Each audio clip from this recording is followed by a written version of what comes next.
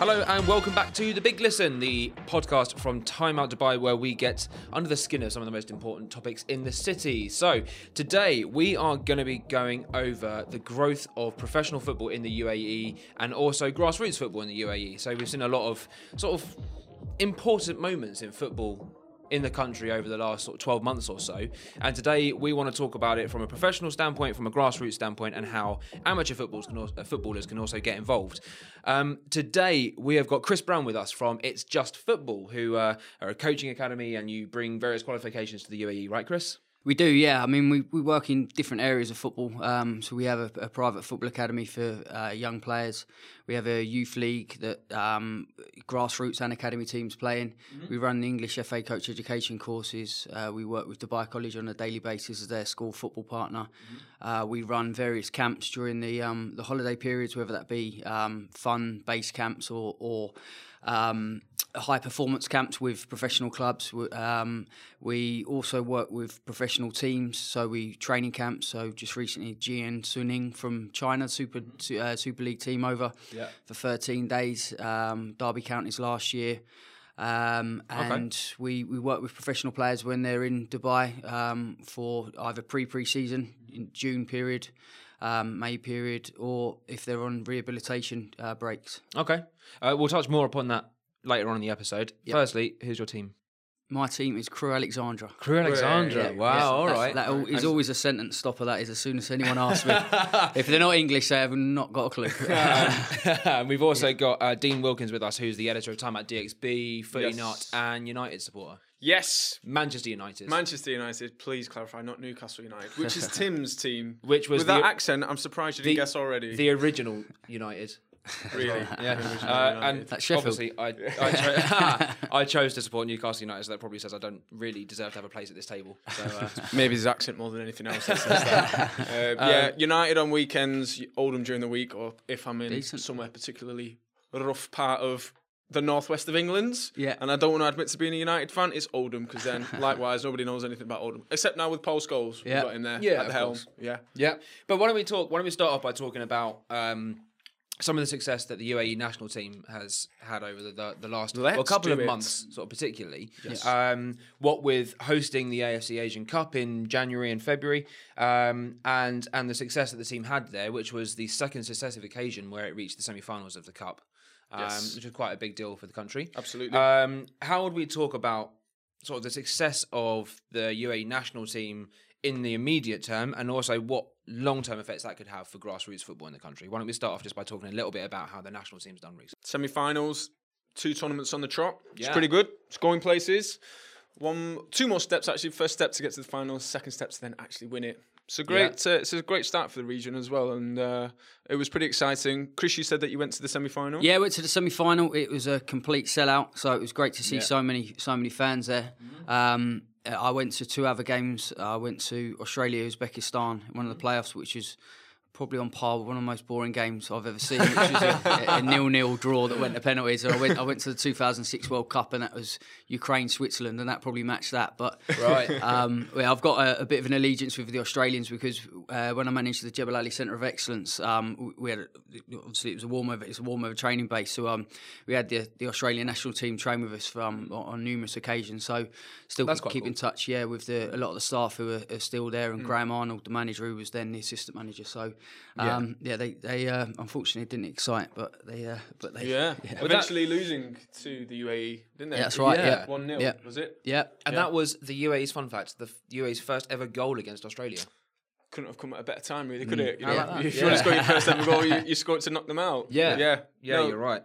And that was, so you mentioned about making the finals and stuff. They did that back in the 90s as well. They made the final of the tournament, came runners up. So, the next step is to take the cup home next time, I guess. Yeah. Or keep it here. Keep it here. Host it again, win it. It's not moving. It's going to just go on tour around the 7 Emirates, and we'll do street parades. Yeah. Like when United win trophies. Yeah. Yep, that's Manchester. I won't know what that feels like, I'm afraid. So are we seeing a national team that's on the rise here then? 2 successive semi-final appearances. They came really close to qualifying for the last World Cup as well, the 2018 World Cup. Got to the 3rd round, didn't they? I mean, I think they did very well considering the injuries there to the big name players. See, Abdulrahman was a big loss for them. Yeah. So if you take that into consideration as well, then they probably outperformed. I know early on in the tournament, speaking to the Australians and to some of the staff on the UAE, they weren't expecting great things, if I'm honest with you, but they probably outperformed what they were due to do. So it's great for the country, I think. Yeah. Yeah, certainly. Yeah. Well, you mentioned Abdulrahman from Al Ain, right? And they should have been expecting him, to be honest, because I went to the Club World Cup, the FIFA Club World Cup, again in Abu Dhabi. And he was their star player. I mean, they ended up losing to Real Madrid in the final, but there's no shame in losing to Real Madrid. But there isn't really. Bad, everyone loses to Real Madrid in the past 3 years. Yeah. But he was a star player as well, and the LA team they did really well. And it's a sign, if there was a couple of chances in that game where if they would have scored first, they had the chance to score first, LA, and then if they would have done it, it would have been interesting to see what Real Madrid did, to be honest. But they ended up losing. I can't remember, maybe the final score was a bit unfair to them. I think it was 4-1 in the end. Right. That wasn't that didn't really reflect the team's quality that they had at the start, and I saw that game, and then how they took it into the international tournament as well, and it looked like they have a good basis, the UAE, to take players forward and move ahead with that. Yeah, well, I think going forward, things are being put in place now as well to restructure the football from a technical standpoint in the country. So some interesting information, and I think that the work that is going on, is only going to see the youth teams and then the senior team flourish. So it sounds like the UAE FA is taking it sort of really seriously in terms of bringing in expertise from around the world to try and boost the profile of the game. I mean, it's had international coaches before from different historically football rich countries. It sounds to you as though then they're really reaching for sort of the best people that they can get in these various positions. Yeah, I mean, arguably the technical director is the most important role for a country like the UAE, because they need to get the coach education, the scouting system, the development teams right. They don't have the system at the minute. I think they happily agree to that, which is why they're employing a new technical director to work with the staff they already have. But certainly, if they're employing that expertise, they're not just papering over cracks, which sometimes can be done when you're hiring, senior national team managers with great reputations who come with massive price tags as well. Let's be honest. Of course, yeah. And that's not unique to like the UAE. Yeah. Every country around the world has employed a national manager at some point, which is. Cost far too much money for what they've delivered. It's the emerging market, really, isn't it? You see the money that's being spent in China as well, and you look at whether it could be perhaps better invested in grassroots football. It took the English FA a long time to be able to see that, and now we're seeing the sort of growth and development that has hopefully stimulated. Arguably within like the last 5 years. Yeah, definitely. Begin to realise within the last 3 years. Winning the under-17s and the under-20s. World Cup tournaments and players like Jadon Sancho. Yep. I was just back. I was at the St George's Park for last week. I was there for six nights. So this is the centre of football in England. Yes, for anybody who isn't aware. Yeah, in a lowly place called Burton. Yeah, but not too much around it. But it's a fantastic, fantastic facility. And it was a long time in coming, because it was. I think around the 2008 there was talk of shelving it, but they went and spent a lot more money to make it what it is today, and it really is impressive. So I had a series of meetings there. It was very nice of the English FA to allow me to sit in on their under 16. They call them the development teams. Yeah. So an under 16 age group, they played against Brazil, France, and Norway. Right. So they allowed me to sit in on the team meetings for both players and staff, the technical meetings as well. Yeah. And obviously watch the games, and you can see why they are doing so well at the moment. The both technically, physically, the players are outstanding. Right. Even at a young age. At that young age, but I mean, probably more impressive for me was the tactical information that they're given at that young age. Now, there's arguments for and against it at home. I know the clubs are because obviously these players are coming from the clubs, and that in turn is through the EPPP system that I think a lot of these players have obviously benefited from. But I was impressed with the information they gave them and the information they seemed to take on board, and the questions they were asking, the answers they were giving were hugely impressive. So it's developing like a footballing intelligence from a young age. It's not just the ability to cross a ball or pick a pass or whatever. It's actually assimilating all of the tactical information that are being given from a young age. Yep. Yeah, and it's, I mean, it's that, that. I know they call it the English DNA, so they wanted to have a DNA because, you know, going on coaching courses in years gone by where they'd talk about the Italians, they'd talk about the Spanish, the Germans, they talk about everyone else apart from the English. And really that's where it came from, is what was the English DNA. Now, there's look, with anything, there's positives and negatives around that, because you don't want to be too rigid in how you think, but it's quite a flexible system, I would say, as well. But it's really bringing out the key components of what it is to be, obviously, an English nationality, the traits that we're used to. Whereas obviously in different parts of the world, governed by different things like your environment, etc., then there'll be different ways to play. But it was extremely impressive, and they went and won that tournament as well. So they beat France 4-0, drew with Brazil, and beat Norway. So they're in good shape, to be fair. So can we bring that onto sort of the youth level in the UAE then, and what we're seeing in terms of young players, either just in the UAE or from the UAE, who are developing their skills in this country? You know, how's the UAE FA working on developing that sort of similar proposition as best we can in the region? Well, at the moment, in all fairness, there's the UAE look after the Emirati players, obviously their own national players.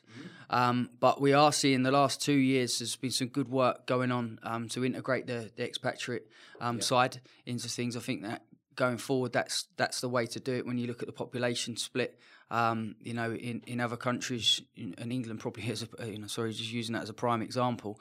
A lot of obviously families coming over from different countries. There's a lot of African players who are now playing for, you know, maybe born in Africa or came over at a young age and now playing for the England national team. So I feel that going forward, in my view, and then that links into where you go with attendances at games. You need to integrate the community, and the community is it's not arguably it's more expatriate. So we need to get that system where we're working together for the good of the nation, which is the UAE and the national team, and protecting obviously the identity, again, the DNA of the Emiratis and the UAE national team. Yeah. I mean, it sounds like it's going to be sort of quite a multifaceted conversation where there's going to be a whole bunch of different influences that affect the success of the UAE team now and in the future. Just talking a little bit more about grassroots, how have you seen that sort of grow over the last few years? How has it expanded out? How has amateur or youth level football in the UAE evolved recently? I mean, I came out in 2004. So I was a young professional who was forced to finish through injury. Right. So the next best thing was to coach, and after numerous other jobs, but coaching obviously was the second passion, really. So I saw from coming out then, there was probably two what you'd call now private academies, but basically soccer schools. That's what we are. We're soccer schools. We're fee paying. The parents pay money to come to us. When you talk of grassroots, usually grassroots football is a system where obviously parents are running teams that would then feed into like private academies as such. So at that point there was eSports, who are now ESM. And there was IFA, the Men United Soccer Schools, I think maybe in about 2005 they came along. And then I went across at 2006 to set up Jebel Ali Centre of Excellence and the Umbro Academy from there. So, and to this stage, bearing in mind what I've just said there, now this I'm talking to solely in Dubai, but when I worked for eSports at 2004, we went into Sharjah, went into Abu Dhabi, but there are now, I've been told from some research that was done about 9 months ago, there's 118 setups across the country. Wow. Which is, yeah. Just like everything in Dubai, it's a pretty remarkable rate of growth. It is. It's huge. And with that, obviously, comes talent in terms of not only players, but also the coaches. So you're getting some well-qualified coaches from different nations, from different backgrounds. Like the UAE is, it's a melting pot. So it's a melting pot of football as well. So you really want to take the, I suppose, best practice from each country. Yeah. You are the global football director. Yeah, global sounds very grand, doesn't it? Well, sounds very grand. Like you are the man. You are the international man Mystery. No, the global bit comes from basically my company is Just Football, which was formed in 2013, which merged from Jebel Ali Centre of Excellence, which we still use, from the Umbro Academy. I was bought out 2 years ago by a company called Coup Sports from India. They wanted me to grow the business alongside some other sports. So that's where the global part comes from, and working over in India and across Europe, and with now some of the teams from across Asia and beyond. To be honest with you. So you're going out across the world, harnessing the best ideas from the best football associations. If you're lucky enough to go down to Burton and join the English guys, you must be bringing back the skills that they're doing and having an insight into what they want and what they want for their young players, and then having that influential. Yes, certainly. I mean, the stuff that I was able to take on board, obviously you have to water it down because you're talking the elite of the elite players are obviously at their clubs, at your Man City's, Tottenham's, at the top clubs in the Premier League. Yeah. So, but there's parts that we can take now. What was very impressive again was that they had 14 staff for that just one age group. Wow. So from the technical expertise you're looking at, and that's across different. These experts have been brought in from different sports as well. So again, it's good practice. So hopefully we can do that in the UAE, where we're taking parts of what we do very well out here. I know there's a lot, like for instance, a lot of cycling that goes on. So can we take little bits and pieces which you can improve the physicality of players and the analysis and everything that goes into obviously improving the game. So, one of you mentioned a couple of pro teams that have come out there. You had Jian Suning coming over recently, which is one of the teams in the Chinese Super League. What's along with those guys, what's the profile of the sort of people that you work with at It's Just Football and who comes over for it? You had. I believe you're the likes of Teddy Sheringham coming over yes, with the kids. Yeah, Teddy's That's an amazing opportunity. Yeah, even me as a United fan, I'll shave my beard off. For the people who aren't watching this and just listening to it, I'm sporting a very grizzly beard at the moment. I'll shave it off and get into those under-16 teams and meet old Teddy. I'll tell you what, some of the sides of the lads that I see at under-16 level, you wouldn't look out of place at all. Teddy's a good friend, so Teddy's been great for us. He's come out and he's come and done some sessions for us. Robbie Keane's been over as well.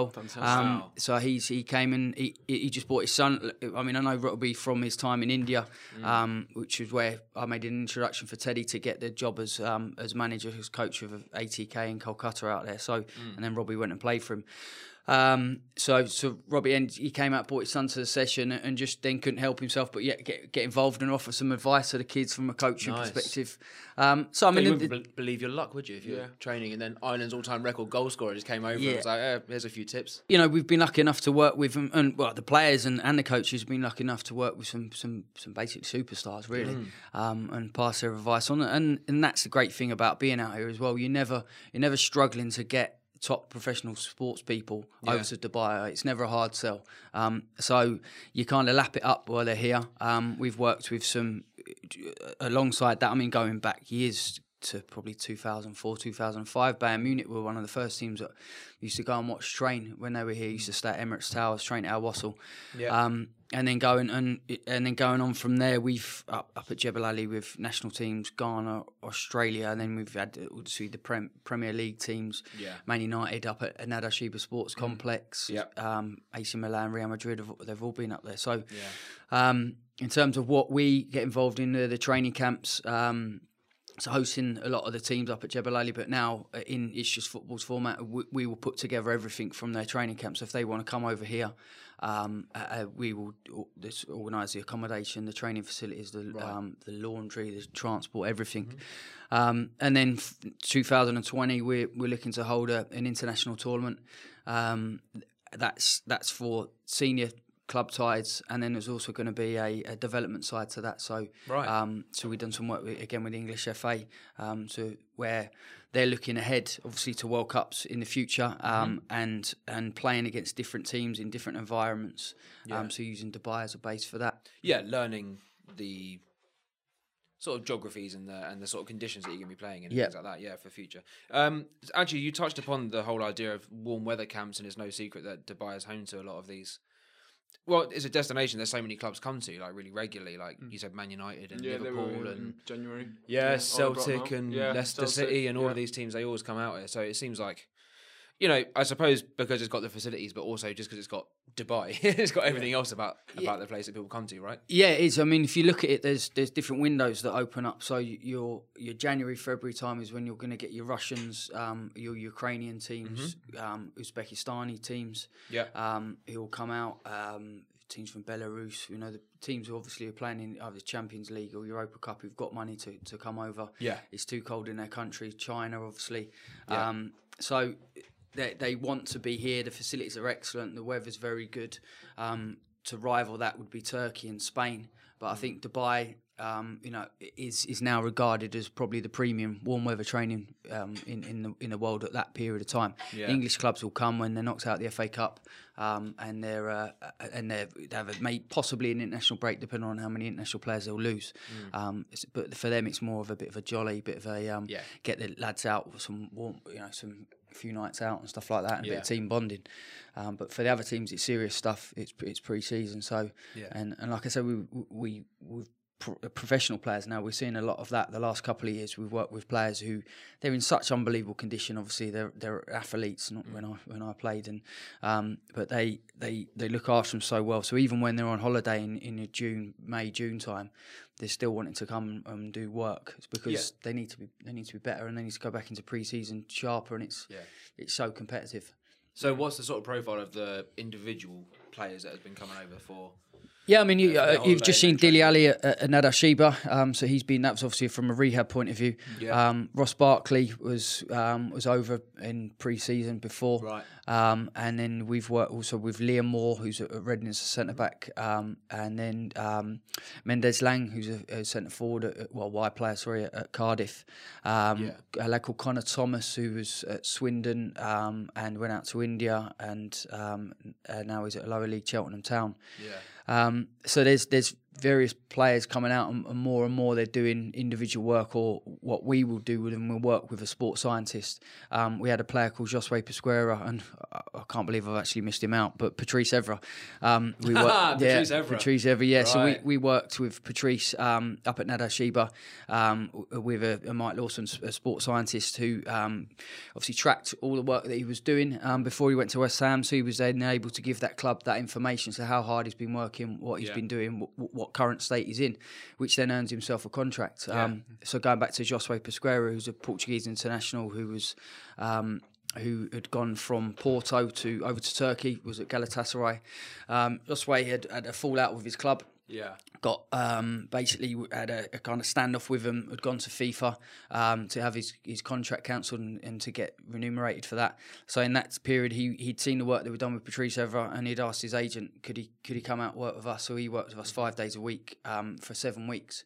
Wow. And then he then went back in and got a club, for his contract was obviously a lot of money. He went back into Turkey. So we can offer everything you really want. So whether it would be, we then had actually he's a Saudi prince, but he plays football over in the States on a scholarship, and he came in. We had sort of testing done at clinics on the Palm where you could get every type of testing that fed into his nutritional plan, which we had cooked by a chef at one of the top hotels out here, which was then delivered to his place on the Palm. Oh wow! He'd then come in and do work with us, strength and conditioning work, and everything would be monitored and fed back, and his program would be detailed to how he was getting on. So.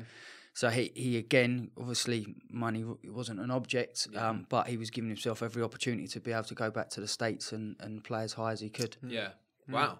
And aside from the sort of soccer schools and working with the game's elite players, you are the only centre in the Middle East to run English FA accredited courses. Is it accredited courses or standards? Yeah, that's right. Yes, it's accredited courses by the English Football Association. So they're an international format. So in England, you have level 1, level 2, level 3 is your UEFA A licence, and level 4 is level 3 is UEFA B licence, level 4 is your UEFA A licence. So we offer the foundation and intermediate, which are equivalent to level 1, level 2. So it's certificate accredited by the English FA, so to become a qualified coach. So that dates back to 2006. They're very popular, and that's for, we've seen a very different nationalities come on these courses. Traditionally, it was British coaches coming on. You don't get too many British coaches coming on now. You might have 2 or 3. A lot of coaches coming from India, from Africa, because of the FA brand. It's it's obviously very well recognised. And last week when I was back at St George's, the meetings that took place, because prior to that I was just over in Kuwait, Oman and Bahrain to expand that into the region. So we're just looking, just waiting to find out what the decision was on the international strategy for the English FA. And that's working with, when I was at the Bahraini FA, and I spend a fair amount of time speaking to the guys at the UAE FA as well. So that's not working against these federations, that's working with them, because a lot of these coaches as well will go back into Europe, where the FA qualifications are recognised, whereas probably the AFC qualifications are not quite as recognised as they would be in Europe, as the FAs is in Europe. Are there any specific skills that any budding coaches need to have in order to get onto one of your courses, or is it just a bit of enthusiasm and... just lots of enthusiasm. The first one, the foundation course, is if you've got a love for the game and you want to have some understanding about how young players learn and how to set up sessions, then that's really ultimately what you need now if you want to kick on there and actually go and coach, and whether that be come in at a part-time level, then with a view to coming on a full-time, is then when you look for the next level, the intermediate level 2.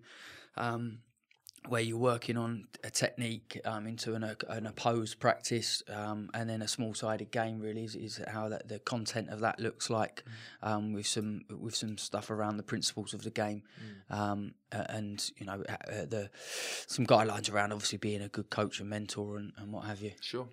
Any budding Pep Guardiolas out there listening? You know where to go. Join Chris and his team.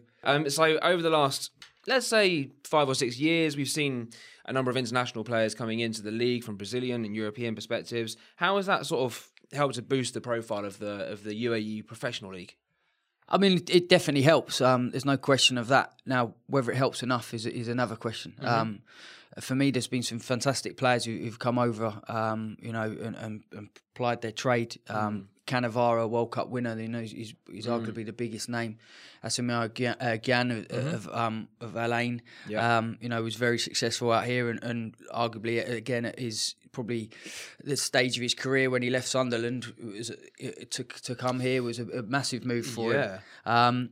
But for me, what needs to be done, I think, possibly what is being done gradually and slowly is that there needs to be more people watching games, and I would go and watch Cannavaro play, but I'd only watch him once just to say that I'd go and seen him.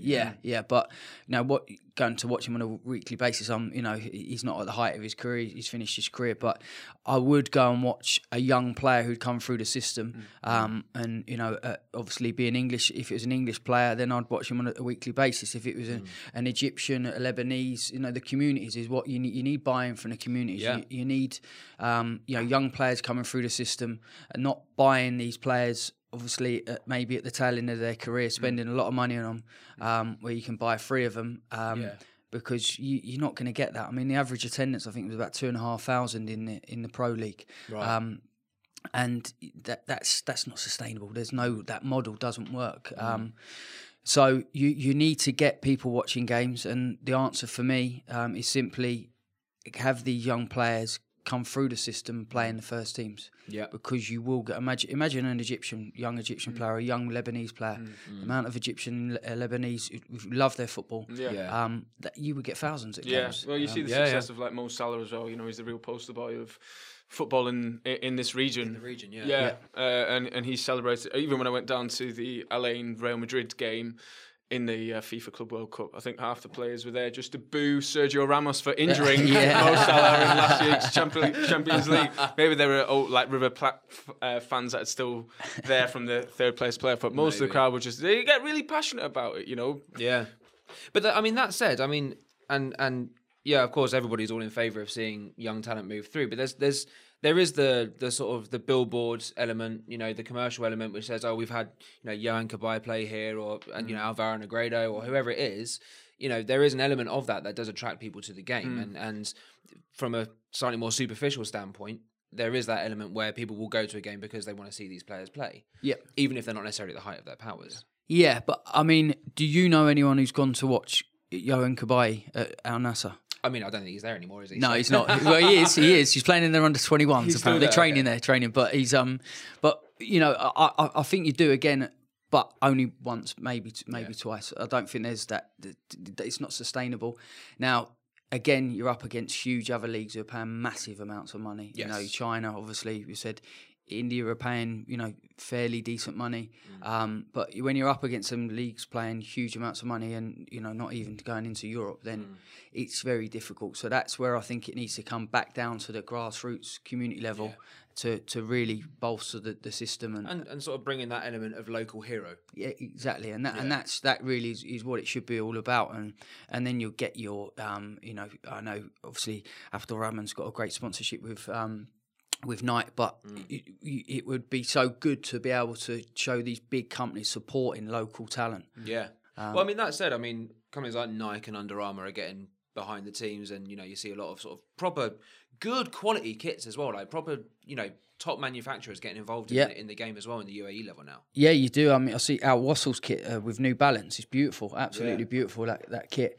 So it's great that they're supporting it. Now, I would like to see. I don't know the commercial arrangements, so it's not right for me to say, but if some of that money could pour into the system and do something which was, going back to the youth there, a lot of the activations that are done, and they are activations, I don't really think have any longevity. There's no long-term development plan behind these. They kind of, can we get a marketer in here and do this for a couple of weekends? Now, that's not really the answer, I think, for again, a sustainable model. Now, a lot of the young players here, they've got no option, obviously, than to go overseas. We had a young player called Andrea Borg, who's a Maltese national, and he was with us from 9 to 16, so his formative years. Yeah. He ended up going back to England for our contacts, and he signed for a club called Peterborough United, who were Division 1. He signed as a scholar at 16, as a full-time scholar, and then he signed as a professional at 17 in his first year and played in the first team about five, 6 times. So, great success story. But how good would that be if he was playing for a UAE national team? How can you keep him in the country? Yeah, right. Yeah. And as I go back to, I think there are steps being put in place. I'd like to hope that they do happen this time, because I have heard in the past, along these lines, nothing really materialises. So, but there's some good people, like I say, at the UAEFA now, and steps are being put in place. So let's hope. Well, it very much sounds like it, based on what you were saying earlier on about bringing in technical director from the UK. Not from sorry, he's not from the UK. He's coming in. I was back home, someone in football had been offered the role. Okay. But I wouldn't like to say where I know what nationality he's from, and they are very, very good in the youth system. So, okay. So it's a good step in the right direction. Should we just guess through the top countries for youth? Just for the listener then, just to gain a bit of an understanding about the structure of the league, who are the Dubai teams to watch out for this year? Who could, Dubai residents go and support in 2019? I mean, most people know about Al Ain, without doubt the most successful team in the competition's history, and Dean saw him down at the Club World Cup recently. But who should we be looking at in 2019 if you're living in Dubai?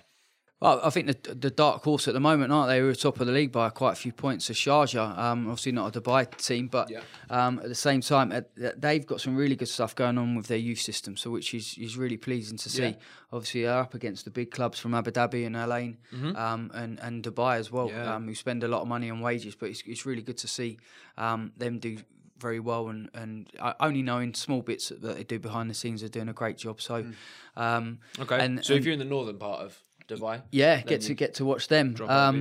I think at the moment, I know Al Nassr are struggling this season. Al Ain, Al Ali are fourth, or Al Shabab, Al Ali Dubai, I think are fourth. But it's usually your heavyweights around Al Ain, Jazeera are the big clubs. Okay. But it's just a point, really. I think a lot of expats will be listening to this, and I miss going to watch Oldham. That was my team when I was a kid. It was like £20 for a season ticket. They did a site with all the schools and stuff, and that was a good way of getting. I mean, I only lived about two minutes away from the stadium, so if I couldn't be bothered going to that stadium, then there really was something wrong with me. But most of the time was like getting into schools with kids and saying, all parents really, and saying, hey, this is going on weekends, there's a match, come on down, tickets are, small change really, come on down, 90 minutes of football.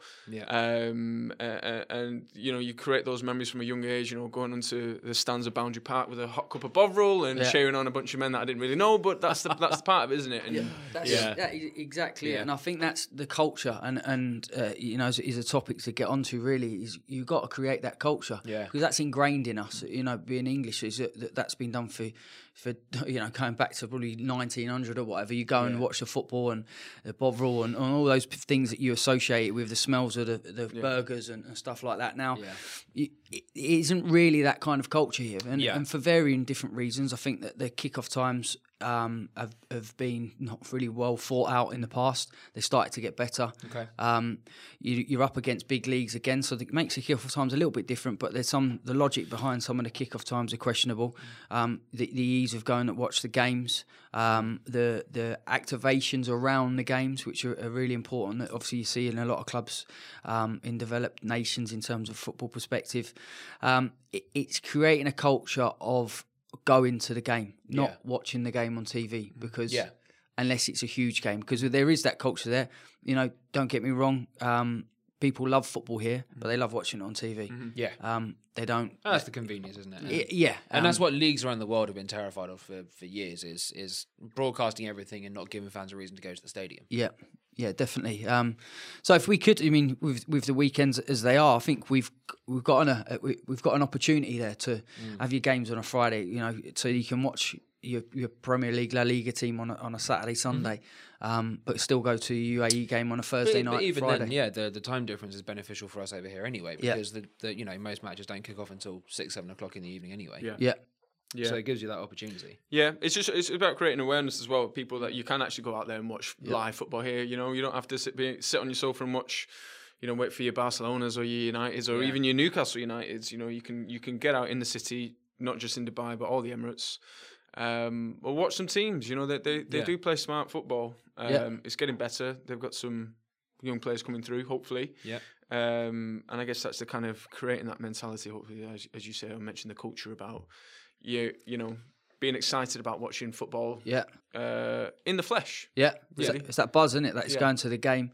When I was home back in England last week, I managed to go to 6 games in 10 days. Wow. And it's because I miss it so much. Effort. I managed to watch Liverpool Bayern Munich obviously in the Champions League. Then I went to Derby versus Millwall. I watched the 2 England games against Norway and Brazil, and then I went to watch Leicester versus Crystal Palace and Arsenal versus Southampton. So different places, all around the country as well. So, but I loved it. It was work, but it was a nice bit of work. And the thing is, there are so many people in Dubai and in the UAE who are, they are football mad. There are so many different nationalities of people who live here, and historically these cultures are nuts about football. There is definitely a big market there for it. Yep, I suppose. So, and there are opportunities to go and watch live football here every single week. There are 3 teams in Dubai alone. Yep. Who you can catch is Al Nasser, Al Wasl, and Shabab Al Ahly, as we're talking about. Each got their own stadiums in Dubai, so you can go and catch those. The Al Maktoum Stadium's a nice one. The the money that's been spent obviously with the Asian Cup. It was really impressive down at Al Nassr watching. I watched the Thailand Bahrain game. Right.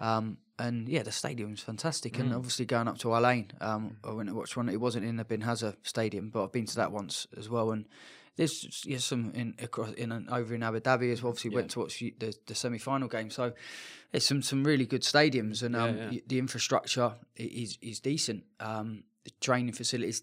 There still needs to be more, don't get me wrong. But you've got the likes of Nada Sheba and Jebel Ali Centre of Excellence, which are outstanding, world class. So there you go. Stop going out for brunches on Fridays, save the energy, and go and watch some local football. Go catch some football. Yes. Yeah. Playing football here. Right. Yeah. Yeah. When we're not a kid, and I'm not Patrice Evra, and I'm not, lucky enough to play for Lorraine.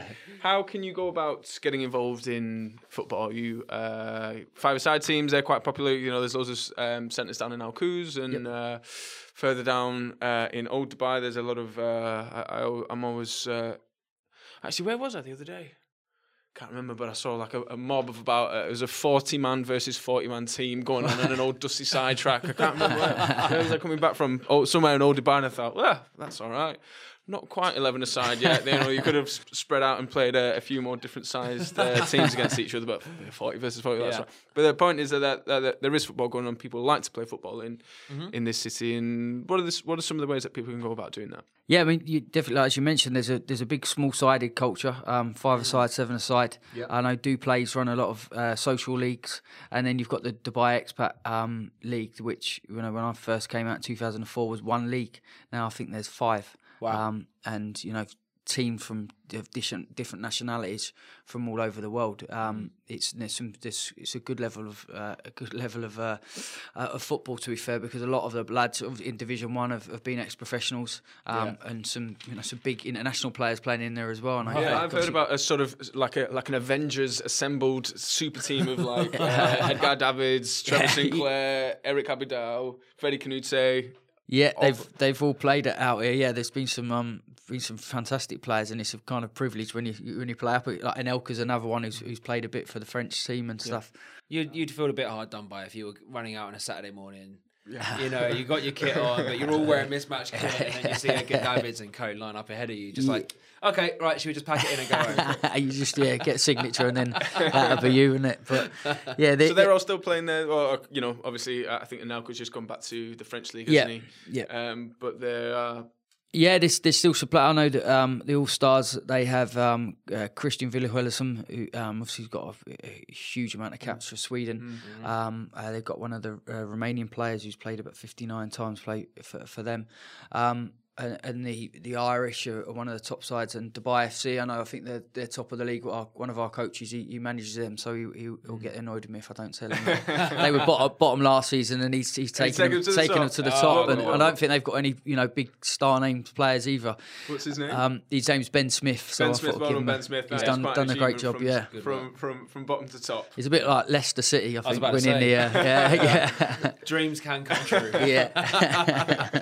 Awesome. So there are plenty of options for residents who want to get involved in if they want to play. Yeah, there is. Where's the sort of the first port of call then, do you reckon? I would. I can't remember the website for the Dubai Amateur Football League, but if you type that into Google, you'll get that, and then Duplay's another one, and the football. Well, it's now called Just Play, but is one of the facilities which is now Cause, and there's quite a few others dotted about the places. Okay. So any of them, you won't go wrong, really. Yeah, and also don't forget to check our website. We're always doing sort of regular features on there as well about how to get involved in not only football but lots of different sort of sporting clubs in and around the city as well. For any listeners that are looking to mix up their fitness regime, I guess. Yeah, absolutely. Cool. On that note, then I think we're all done. We're all footballed out for this issue. Chris, thanks very much indeed for joining us. No problems, absolute pleasure. Thank you for inviting me. Yeah, no, pleasure. That's Chris Brown from It's Just Football. So if you want to go and learn to be a coach or send your kids to learn the best, then that's where you got to go. Cool. Okay, so you've been listening to The Big Listen. You can tune in on iTunes or wherever you get your podcasts. Please do give us a little 5-star and a review just to let us know. Yes.